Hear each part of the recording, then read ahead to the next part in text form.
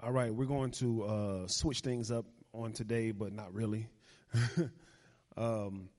We're pretty much done talking about the orphan spirit along that line, but we're still going to talk about the orphan spirit from another area. And I really thought that the series turned out really to be spirit of adoption, but the Father know what he's doing, so I ain't questioning that. But starting this series, we're going to talk about healing the orphan spirit. All right, healing the orphan spirit. And the title of the series is The Healing Balm for the Orphan Spirit. The Healing Balm for the Orphan Spirit. Now, this particular teaching will be dealing with deliverance, and this will be part one. I think my wife is going to minister with the next couple with me, but this is going to be part one. Now, all we're going to pretty much do is we're going to point out scriptures that you need to focus on in order to heal the orphan. All right, because if you're trying to heal the orphan spirit, you don't need to be reading the Old Testament. I'm just telling you. You don't need to be reading the Old Testament. All right, you have to have a certain understanding of Scripture. Now, I have some notes I want to read. Many people are suffering from the orphan spirit. Now, what is the orphan spirit? It is Satan himself. When Satan got kicked out of heaven, he made up in his mind. Are we recording? Amen. All right, just make it. A lot went on, so you have to make sure. When he got kicked out of heaven, he made it his personal mission to make sure that each one of you would never have a relationship with the Father. It is his personal agenda for your lives that your destiny is destroyed and you never hear the Father. That's why Jesus said, look, you don't want to listen to strange voices. Now, strange means it's not a part of the family. Satan is the orphan spirit. His way of thinking will always disconnect you from the Father. All right. Now, people with an orphan spirit usually have a lifelong wrestling match with feelings of depression, rejection, and low self-esteem. They find it difficult to believe that they can truly be loved by anyone, especially God. They are often manipulative, controlling, and problematic. They suffer from addictions, abuse, and failing relationships, and fear getting close to others because they might be rejected. So in return, they reject the other person first. I'm in the house? Okay. And they struggle to believe God's promises are for them. That's most of the church. They struggle to believe that the Father would do all this stuff for them. And that's the crazy part about it, because the only reason why this Bible exists, this planet exists, is for you. And they wrestle to receive them for themselves. Now, healing the orphan spirit starts with understanding your new position, who you are in Christ, that you are in a new family. This relationship has to be built on that as the primary faith. The relationship has to be the primary faith. You can't just have faith that Jesus died on the cross. What do you do with that? How do you live just knowing Jesus died on the cross? Where does that position you because he died on the cross? It's the fact that he died on the cross, and what you received because he died on the cross is what should be your focus of attention. So, for the next couple Sundays, we are going to focus on heavenly household remedies to remove the orphan spirit. What I'm going to do is I'm going to go through the scriptures. I'm going to dig into the scriptures, and I'm going to feed you soul truths about the Father, that if you keep eating this food, if you keep eating this, if you keep taking these remedies, eventually your soul will go from orphan to son. That's the goal. That is the goal. Like I told you guys last week, if you show up at church and that's not the goal,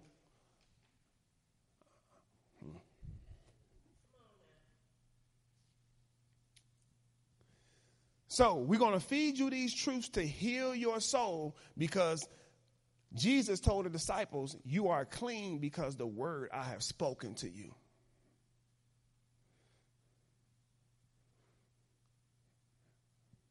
He didn't do a deliverance service. He didn't cast any spirits out of them. He just said simply, you are clean because of the word that I have spoken to you. Because you cannot cast the orphan spirit out like a demon. But the thing about the orphan spirit is if you don't lose it, you're constantly inviting demons. So you can get delivered, but if the orphan never never moves out of you, you invite them back by default because of your actions, because of your thoughts, because their whole process of thinking has not been eliminated.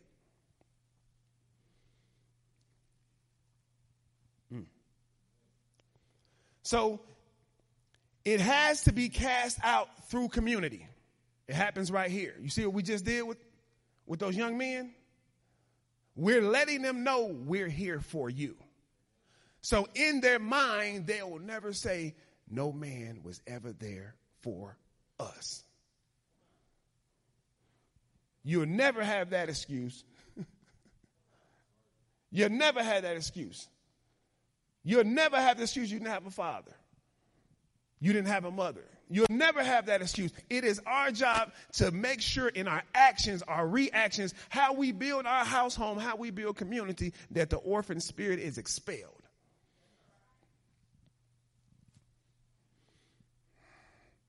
It happens through community, and it happens through teaching and preaching of the word. The word has to be taught in a certain manner because the Bible says faith comes by. So whatever you're listening to is building your faith. And if I'm just constantly preaching legalistic stuff to you, I'm just building you up to be one of the children of Israel. And ain't no promised land for you. So now what we have to do is to commit to the process of healing. You have to commit to community. You have to commit to the teaching and the preaching of the word. You cannot get better by not committing. It's personal. Each one of us individually need to commit to this process of healing. You have to want it out of you just as much as the preacher, just as much as the teacher, just as much as the person next to you. You have to want to get rid of it. Now, we all have the orphan spirit. This is why we tell you to practice righteousness. Because if you're praying, that's one tool to remove the orphan spirit. If you're fasting, if you're reading the word, putting the word in you, these are tools to remove the orphan spirit. That's why it's called practicing righteousness. You're practicing something so that you can eventually become it. You're practicing something so you can get better at it. Because if you pray but don't fast, you'll have a connection with God, but you'll be extremely carnal. If you pray, but you don't give, you'll have a prayer life, but your finances will come up short. If you fast, but you don't do community, you'll kill some flesh, but you ain't been putting no word in you. Because you can't put the word in yourself. God set this thing up where you will never be able to raise yourself. You can learn some stuff, but you can't raise yourself. My son can read all the books he wants to, but it'll never replace daddy. It'll never replace mama. It'll never replace growing up in a safe, secure household. You can put information in you, and that's the problem with Christians. They think we can just stay home, listen to YouTube. See, that's the issue. The problem with that is this. Every pastor has, every ministry, okay, they have not only a hierarchy, but they have an educational system, and you may be listening to them, but that ministry started 15 years ago. So you're listening to the ministry 15 years later. It's like going to college and enrolling in college, and when you enroll, you don't start at the first semester, you start at the last semester. You're not getting everything. You're not getting everything.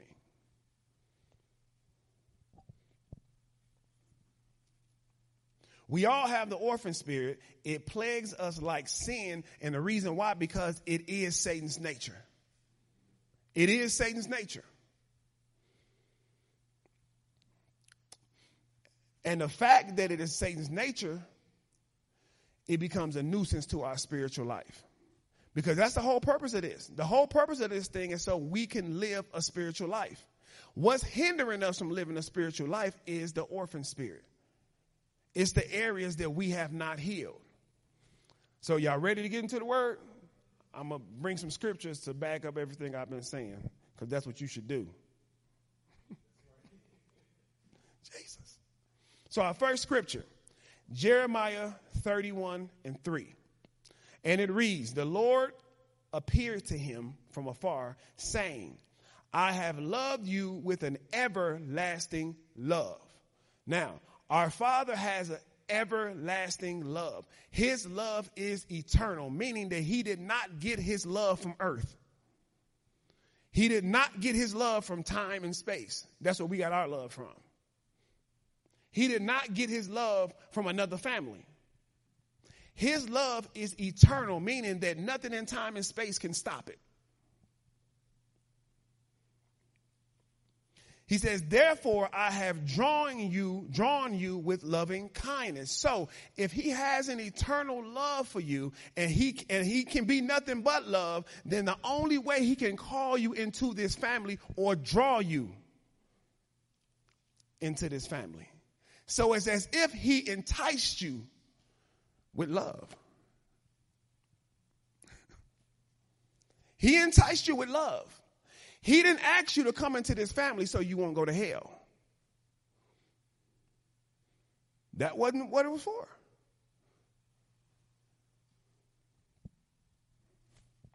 Or y'all just want to be scared.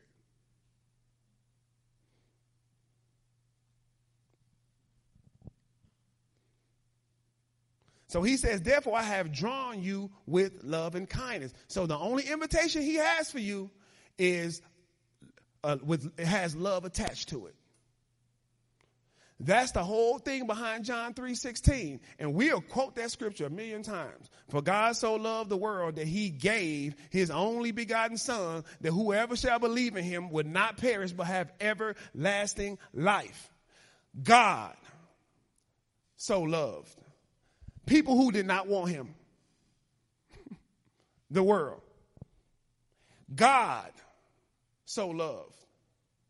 He was God all by himself, in that position by himself, not having to answer to nobody, not being influenced or enticed by anybody. God so loved the world that he gave. Now, given is the law of harvest. So he gave his son because what?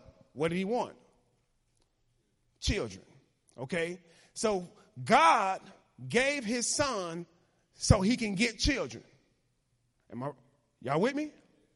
So God gave his son so he can be a father. You have to see it like this. If you don't see it like this, you would think God gave his son, and if you don't respond, he gonna send you to hell. That's not how it happened. That's not how it happened. That's not why it happened. Those may be the repercussions if you don't come into the family. That's the other option. But that's not why. He so loved the world that he gave his only, letting you know how precious it was to him, how significant it was. It was his only. Who only got $100 in their pocket? Y'all ain't gonna fall for that, huh? You know how that is. You only got 100. Can I get that 100? I only got 100. If I give you this, I now have nothing. So he gave us his son with a chance that he may get nothing in return. That's love. That's love. So he gave his son so that he can be a father. And he said, if you believe that this transaction took place, you will not perish. That's not just speaking about dying and going to hell. That's in every part of your life. Your relationships, in your finances, in your marriage, in your heart, in your mind, in your soul. If you believe this, which means you rely on it, you depend on it, you follow through with it, you will not perish in no part of your life. But instead, he said, I'm going to give you everlasting life. This relationship starts by me drawing you with love, and it never ends. This has to be your mindset.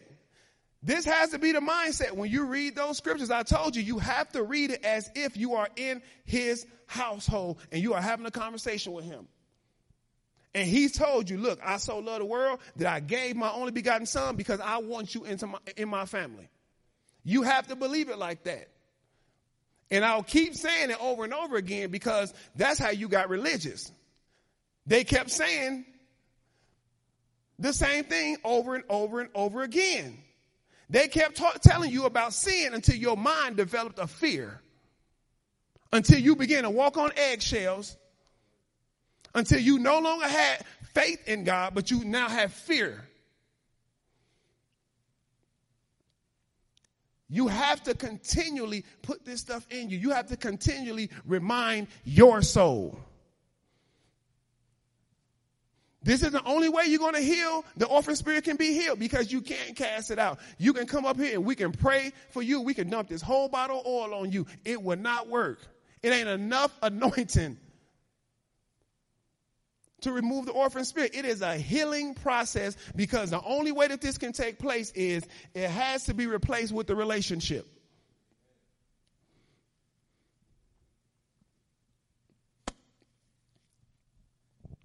The love of our Father has to be taught as the main ingredients of faith.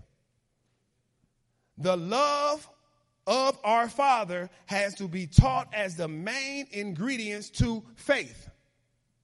What happens to a cake if you take the egg out? It don't work. That's what faith does.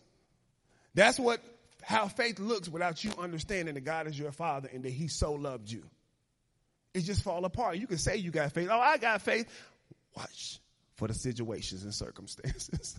They gonna tell on you. They gonna tell.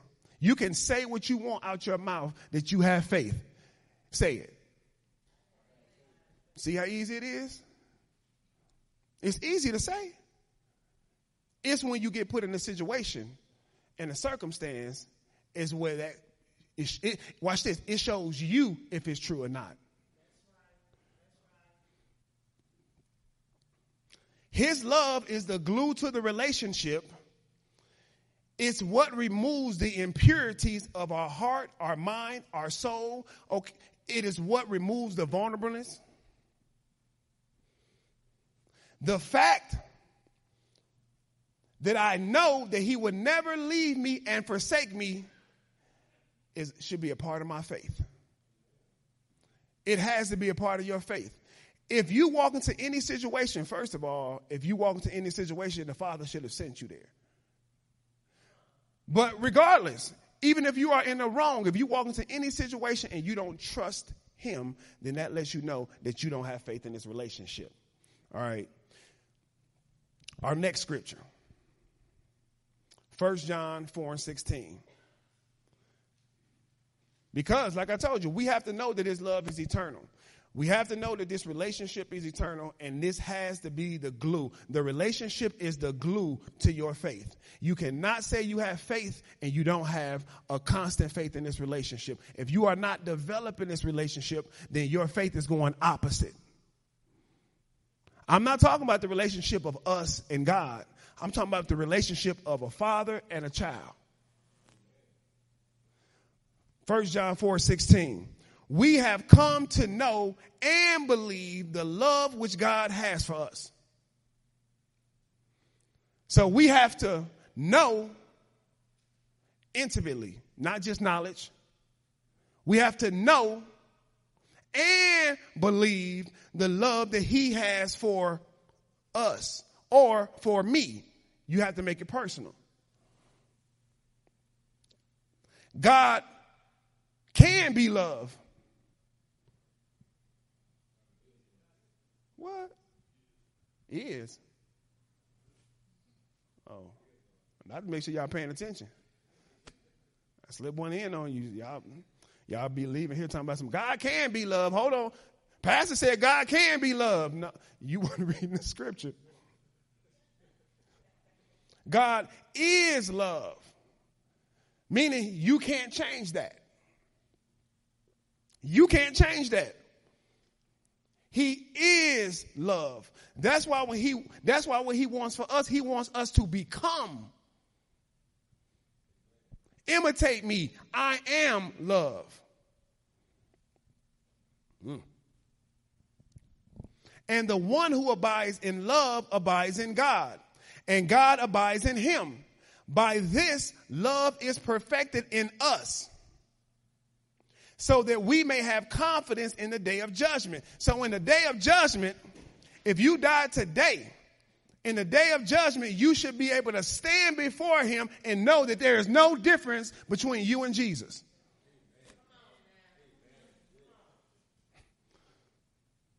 In the day of judgment, that should be your confidence. There is no difference. I'm a joint heir with him. I'm 100% your son. But if it ain't like that on earth when you stand before him, you're not going. Come on.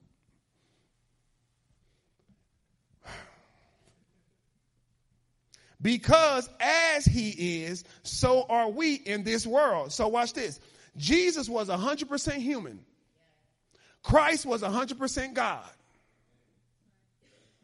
As he is, so are you in this world. So McKinley is 100% human, but that Christ in me, that's 100% God. I don't lack nothing. I have exactly what Jesus had. Religious folks don't want to hear that. Exactly. You cannot be a joint heir with somebody and have something different. If Jesus is a son and then God made you a child, you have to have the same DNA. We can't have a different DNA. This is the confidence that you should have. We are not God's children physically. We are God's children spiritually. And this is what you have to wrap your head around, because this is a new reality. Now you are part of the body of Christ. Why are you part of the body of Christ? Because that God in you is Christ. Now your life is hid in Christ with God. Now you can do all things through Christ who strengthens you. You have to know that, because sometimes you're weak and Christ is right there. You're weak with a whole God in you. I got to use that whole thing. You know what I'm saying? You got an entire God in you, and you saying you're weak. You got an entire God in you, and you saying, I don't know. He wants us to have the confidence on earth. Right here, right now.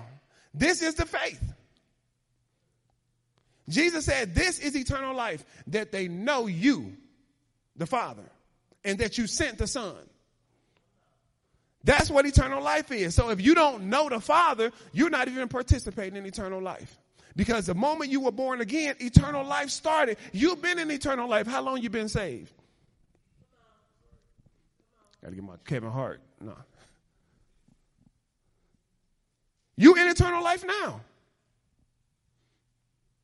You're connected right now. Right now, you're seated in heavenly places. What you waiting on? You can get no more God in you than you have now. You can get no more God in you than you have now. Everything now is about you responding to the God in you. That's what healing the orphan spirit is about. Recognizing who you are and allowing your mind to be cultivated and walk that out.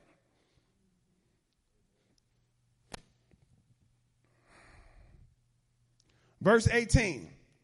There is no fear in love, but perfect love casts out fear. So our Father, who is love, who gave his son so that we could become part of his family, so we would not perish, says that his perfect love casts out fear. His love is perfect, meaning it's complete. It ain't missing nothing. It's not a love that when you do good, I love you. When you reach your goal, I love you now. When you have good days, now I love you. This is perfect love. This is on your worst days. The love didn't change.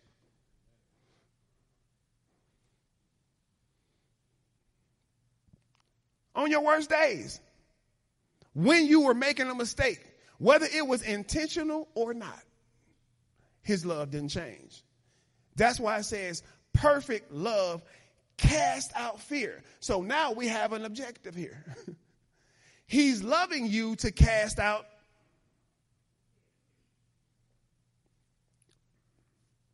Because fear involves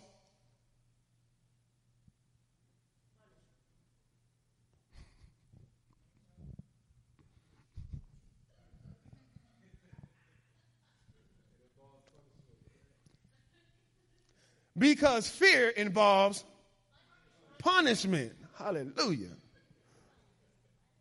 I got to make sure you get it. I'm teaching. I got to make sure you're getting it.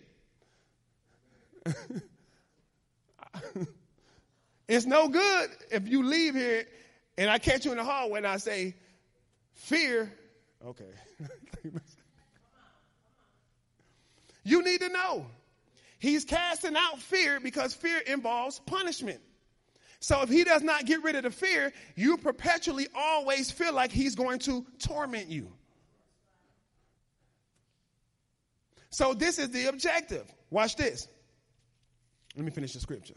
So the one who fears is not complete in love. So if you fear, that means you have not absorbed the love. The love is there, but you just have not absorbed it. You have not allowed his perfect love to do what it came to do.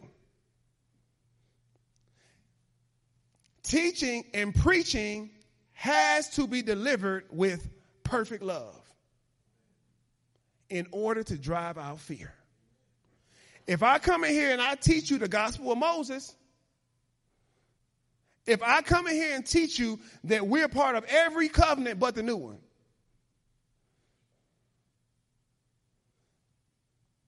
this is where you stay stuck. So teaching and preaching has to be delivered with perfect love to drive out fear. The community atmosphere has to represent perfect love to drive out fear. If you make a mistake and you don't feel like you can come back here, where else do you go? Where do you go? If you're going through some stuff and it's a spiritual matter and you need to talk to someone, why would you go outside of this community? Paul asked the church, he said, look, y'all got issues, I understand, but why are y'all bringing lawyers in from outside the church? Why are you, the children of God, the people who connected to heaven, bringing in people from outside of the community who are not connected to heaven? Why come you can't just take wrong, or better yet, you be the judge? Because the Bible said we're going to judge angels. The Bible says we're going to judge the world. So what the Father going to do is this. They're going to come, stand before him, and they're going to say, well, we didn't do this because of this. And like the old school, so he's going to pop in the DVD, and he's going to show Chris going through it but still staying intact. You're going to show Dre, grew up like this, but then he came out of it. We're judging the world now just by our actions. When we abide and we do what we're supposed to do, we give the world no excuse. Because we know somebody can do it.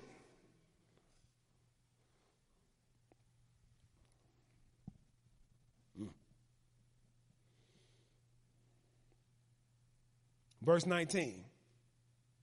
Now, actually, I wanted to do this scripture in the CSB version too.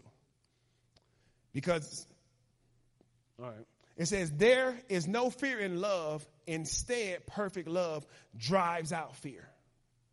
Now, casting out is the same thing, but I want you to see it drives out. So the way that we teach and preach the word here, what is it doing? It's driving out religion. The word has to be taught with that intention, that you're doing this, teaching this, speaking in this manner in order to drive out. If I prepare a message, the message better be to drive out the things that are not of God. It says, because fear involves punishment, so the one who fears is not complete in love. Verse 19. We love because he first loved us. So he initiated love, agape. This ain't eros. This ain't your Webster Dictionary version of love. This is agape. He's saying we love. Why? So if there's any love in you, it's because.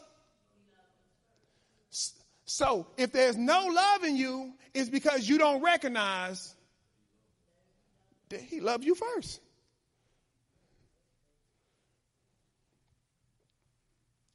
You can only love when you understand that he loved you first. That's the cycle of love. You cannot love until you first absorb and receive that he loves me. If you don't do it that way, you're going to be giving people the Webster Dictionary of love. Which means I have affections for you. I have a certain affinity for you, but it's only when you pleasing me. It's only when you make me happy. The love that he's asking us to have and imitate is a love that no matter what somebody do to you, that doesn't change. That's why I mess with my friends sometimes. I got a friend, he's very political. And I asked him a question. We were talking about the election, and I asked him, I said, do you love, honor, and respect Donald Trump? He said, no. I said, well, then your ballot has been cast because of the wrong mindset. You should love, respect, and honor Donald Trump just as much as you did Barack Obama. See, that don't sound good, do it? It don't sound, but that's what the Father says. If you don't, when you go to the ballot box, you made your decision based on hate.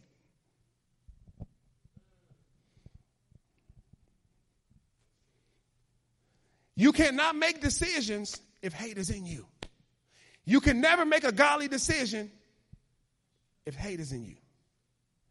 You can never make a godly decision if dislike is in you. If I don't like you, my decision is already made about you. You can only love when you realize he loved you. And when you realize he loved you, you'll realize that the love he had for you was why you was tore up from the floor up. It wasn't when you got things together. I know we think God looking at Donald Trump like, ugh. No, he looking at you like, ugh.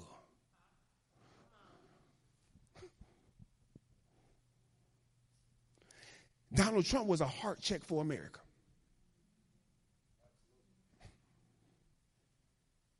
That's all it was. Can you hear me over what he's doing?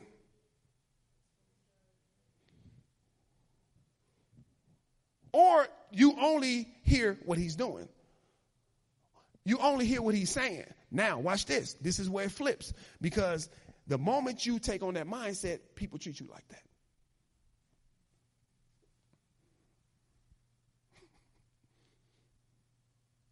Ooh. Is it resonating? The moment you take on that mindset. The moment you look at somebody like, ugh, they're unlovable, then you start to see people look at you like, you're unlovable. Because you need to feel how you making people feel. Whatever measure you judge with, same measure will be given to you. Keep your heart pure. Make excuses for people. Be optimistic because it's your heart. He's asking us to imitate him, right? Am I right? So God so loved the world that he gave. So God so loved people who were not for him. Imitate me. Imitate me. Pray for those who use you. It's tough in here. Like Stephen Matthews said, I know you want me to turn my plow. I'm dropping a seed in there. Because I want you to be blessed and he wants you to be blessed. But understand this, heaven only responds to the character of Christ. That's it. The heaven does not respond because the fact somebody did something to you. Heaven looks at, okay, they did something to you, but how did you react to it? And you know why it looks at it like that? Because you're supposed to be a God. Because you are a God, human things shouldn't bother you. We don't wrestle with flesh and blood. If you're wrestling with flesh and blood, it's because you're in the flesh. So he's letting you know, get out the flesh and get in the spirit because you don't need to be wrestling with that. Because while you're wrestling with that, you're missing something over here in the spirit. I'm trying to show you something. I'm trying to open doors, but you got a whole wrestling match going over there. He didn't say boxing where you got some reach on him. No, wrestling. We locked up. You locked all up into it. They get position, you take position. They get position, you take position. You're locked all into it. He's saying, look, let them go. Don't wrestle with that. It's too much other stuff. I'm trying to get you to build businesses, take care of your family. I got a bright future for you, and you wrestling with something. You wrestling with something has nothing to do with your destiny. I don't usually carry a pair of scissors in my back pocket. If y'all know what that means, cutting people off. Now, my friend, babe, I can't see him because of the light.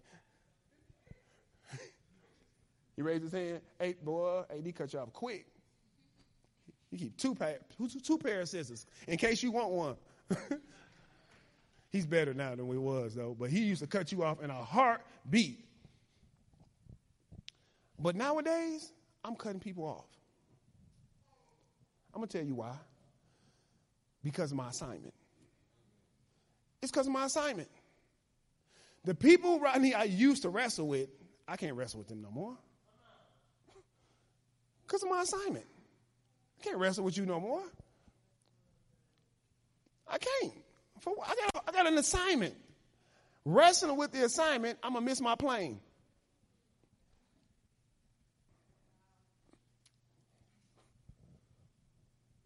I'm going to miss my opportunity wrestling with this stuff. No. I don't think so. And then most of the people you're wrestling with, if you're like me, you're trying to give them free information and they don't even want it. You're trying to give them free information, they don't even want it. They don't want it. I had a brother text me the other day. He texted me in my Facebook Messenger, text me and said, I don't know if I did anything to offend you, but such and such and such, about with my siblings, they really need you at this time. I said, look, brother, I've been offering them stuff, offering them information that people now lining up to get.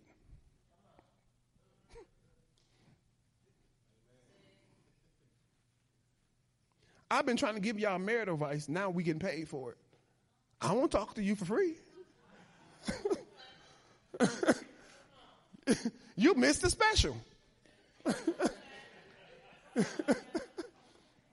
You missed the buy one, get one free special, and now you want, no. Now I got people who want a good marriage, and they want to talk. So no, I don't answer your call no more. Because you're no longer part of my assignment. You was practice. You didn't respond.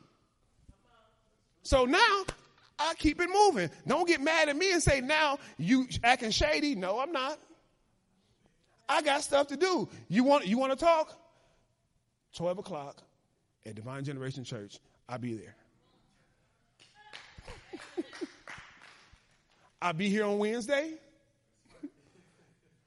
I Am Wellness. If you call up, make an appointment, I got you. But I'm not going out my way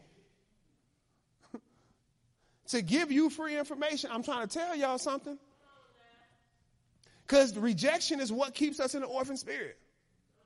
You still looking for people that's going to believe in you. They let you know they don't.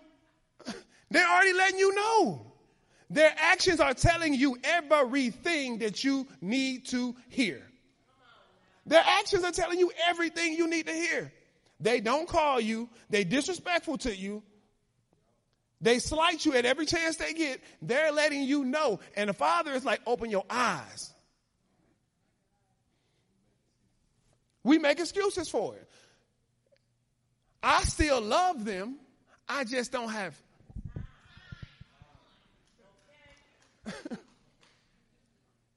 I love you.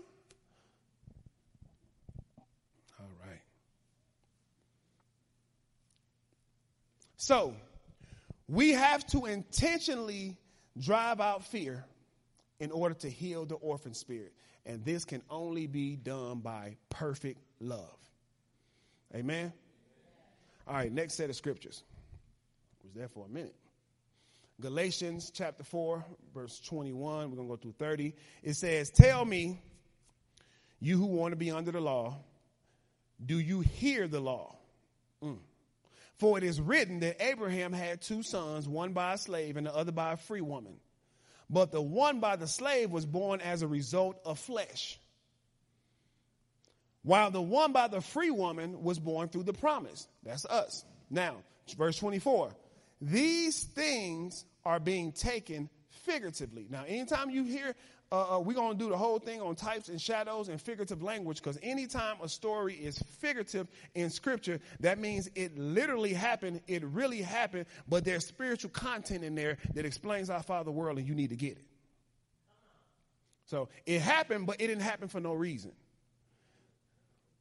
So when Sarah told Abraham, go ahead and lie with Hagar, because I don't think the Father's going to give me no child. God going to give me a child. He went and did it, had Ishmael. Then God fulfilled the promise. Now he's using that to explain this is how the covenants work. One is done by flesh because they didn't trust. They had no faith. That's how Ishmael got here. He's saying, but Ishmael would never be a part of the lineage and the promise that I have. So it says these things are being taken figuratively, for the women represent two covenants. One is from Mount Sinai and bears children into slavery. This is Hagar. Now, Hagar represents Mount Sinai in Arabia and corresponds to the present Jerusalem, for she is in slavery with her children. So we're not trying to get to the physical Jerusalem. Nothing about this walk is physical. It's spiritual. Verse 26, but the Jerusalem above is free, and she is our mother. That's a whole nother teaching. If I go there, I won't stop. Verse 27, for it is written, rejoice, childless woman, unable to give birth.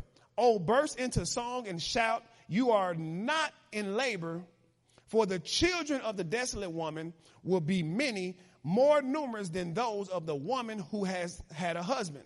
Verse 28.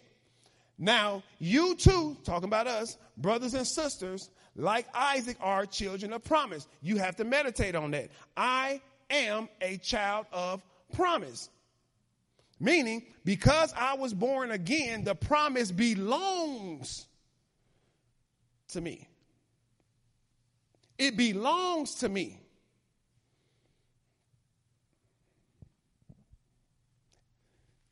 It's not a maybe. The promise belongs to me. This is the mindset that you have to have. The Bible said everybody in the Old Testament died having faith but never received the promise. The promise was never for them. It was for us. This is your Father speaking. The promise is for you. Say the promise is for me. Now, do you believe that? All right. Verse 29. But just as then the child born as a result of the flesh persecuted the one born as a result of the Spirit, so also is now. So Ishmael would mock Isaac. Now, theologians said that he was sitting stuff on top of Isaac's head and taking a bow and shooting stuff off of it. That's what theologians said. But however, they mocked him. And we because of this walk we walk in, we are constantly mocked. When I was in the military, we started using our M16s, and I was praying over my, and I'm like, Father, I want to learn how to shoot it, but I don't never want to use it. And the guy next to me heard me praying over that. And so we went to the range that day, and it was a terrible day at the range. I mean, I ain't hit nothing. I didn't hit nothing. When I tell you I missed everything, first day at the range, though, now come on now, I got better. Can't stop that.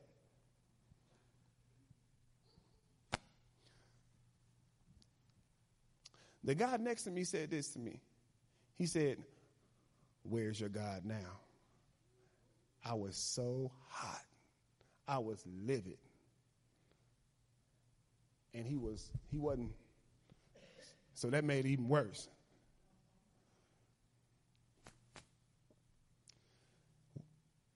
And when he did that, I said to myself, the audacity for you just to say that to me like that. But I say that to say we're always being mocked for our faith. We got mocked about the election. Oh, I seen preachers on there. Oh, I thought God said Donald Trump was going to be. No, you misinterpreted, bro. God wanted him in a position. We didn't say he was going to make it happen because God can make nothing happen in earth. He can only speak to people and people do it. And that's the only way it's fulfilled. God, it is illegal for God to come into earth and do anything without man. That's who God wanted as president because the agenda. Jesus, here we go. Because the agenda had nothing to do with his actions. It had everything to do with what the Father wanted to do behind the scene. Everything to do with that. So I'll tell you what we will be missing because he did not get in office. Because I know we big on Black Lives Matter and I love black people too. But that's the least thing on the table right now. It's the least thing on the table. And that's how they get us. By making us think it's about racism, making us think it's about the poor people. It has nothing to do with that. The number one objective on the menu right now is kidnap kids of every race. So while we screaming Black Lives Matter, children of every race are being kidnapped. No agenda for that, right? The next one is human trafficking. That's happening to every race. And while we're marching and protesting just about black people, it's happening right behind, right under our nose. They're moving millions of people. The next thing is sex trafficking. Because you can human traffic and not use them for sex, but you can use them for organ donations. They use them for slave labor. So now we have sex trafficking. And that ain't just women, that's men too. Men are being snatched and raped. Little boys, everything. The next thing is the porn industry. None of this stuff is on the agenda. None of this stuff is on the political agenda. It was on God's agenda.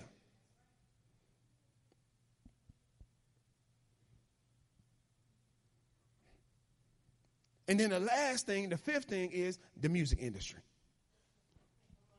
All these things are murdering our youth, are killing our youth. All these things are dragging our country through the mud, and no political agenda for it. Why? Because there'll never be a political agenda. Because once you start pointing these fingers at them, they got to answer to people. Because the government the one doing it. Just like the government was the one that bought cocaine. So you mean to tell me you brought cocaine into the neighborhoods, then you built rehab centers?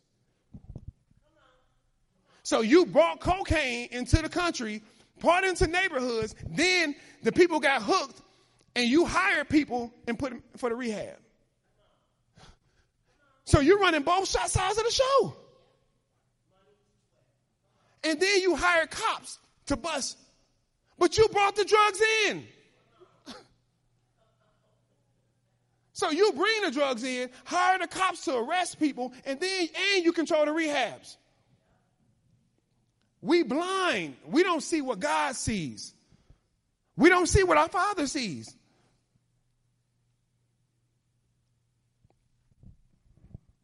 All right, I'm back.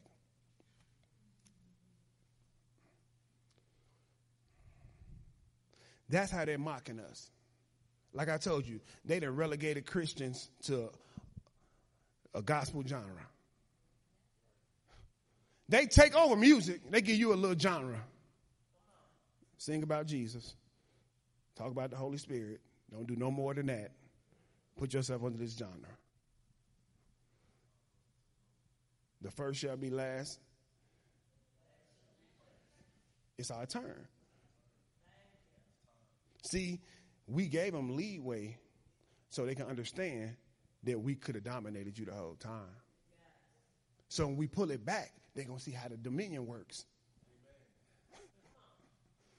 That's when he said every knee going to bow.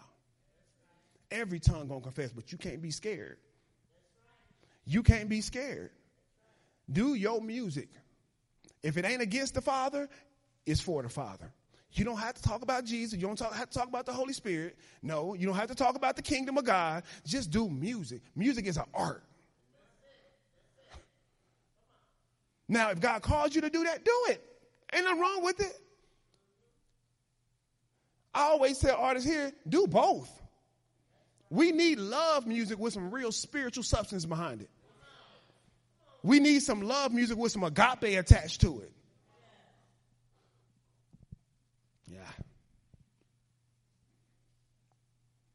Verse 30. But what does the scripture say? Drive out the slave and her son, for the son of the slave would never be co-heirs with the son of the free woman. So, teaching and preaching has to be able to drive out the law and the slave. That's what the scripture said. Drive out the slave and her son. How do we do that? Teaching and preaching. I have to let you know. We are not under the law. You know how many preachers I've argued with that about? How we not under the law? What do you mean? What are we arguing about? It says we no longer under the law. I told one brother that, he said, well, I don't trust Paul. He used to kill Christians. So Paul said we're not under the law, but we under grace. But you don't trust him, but you trust the Old Testament.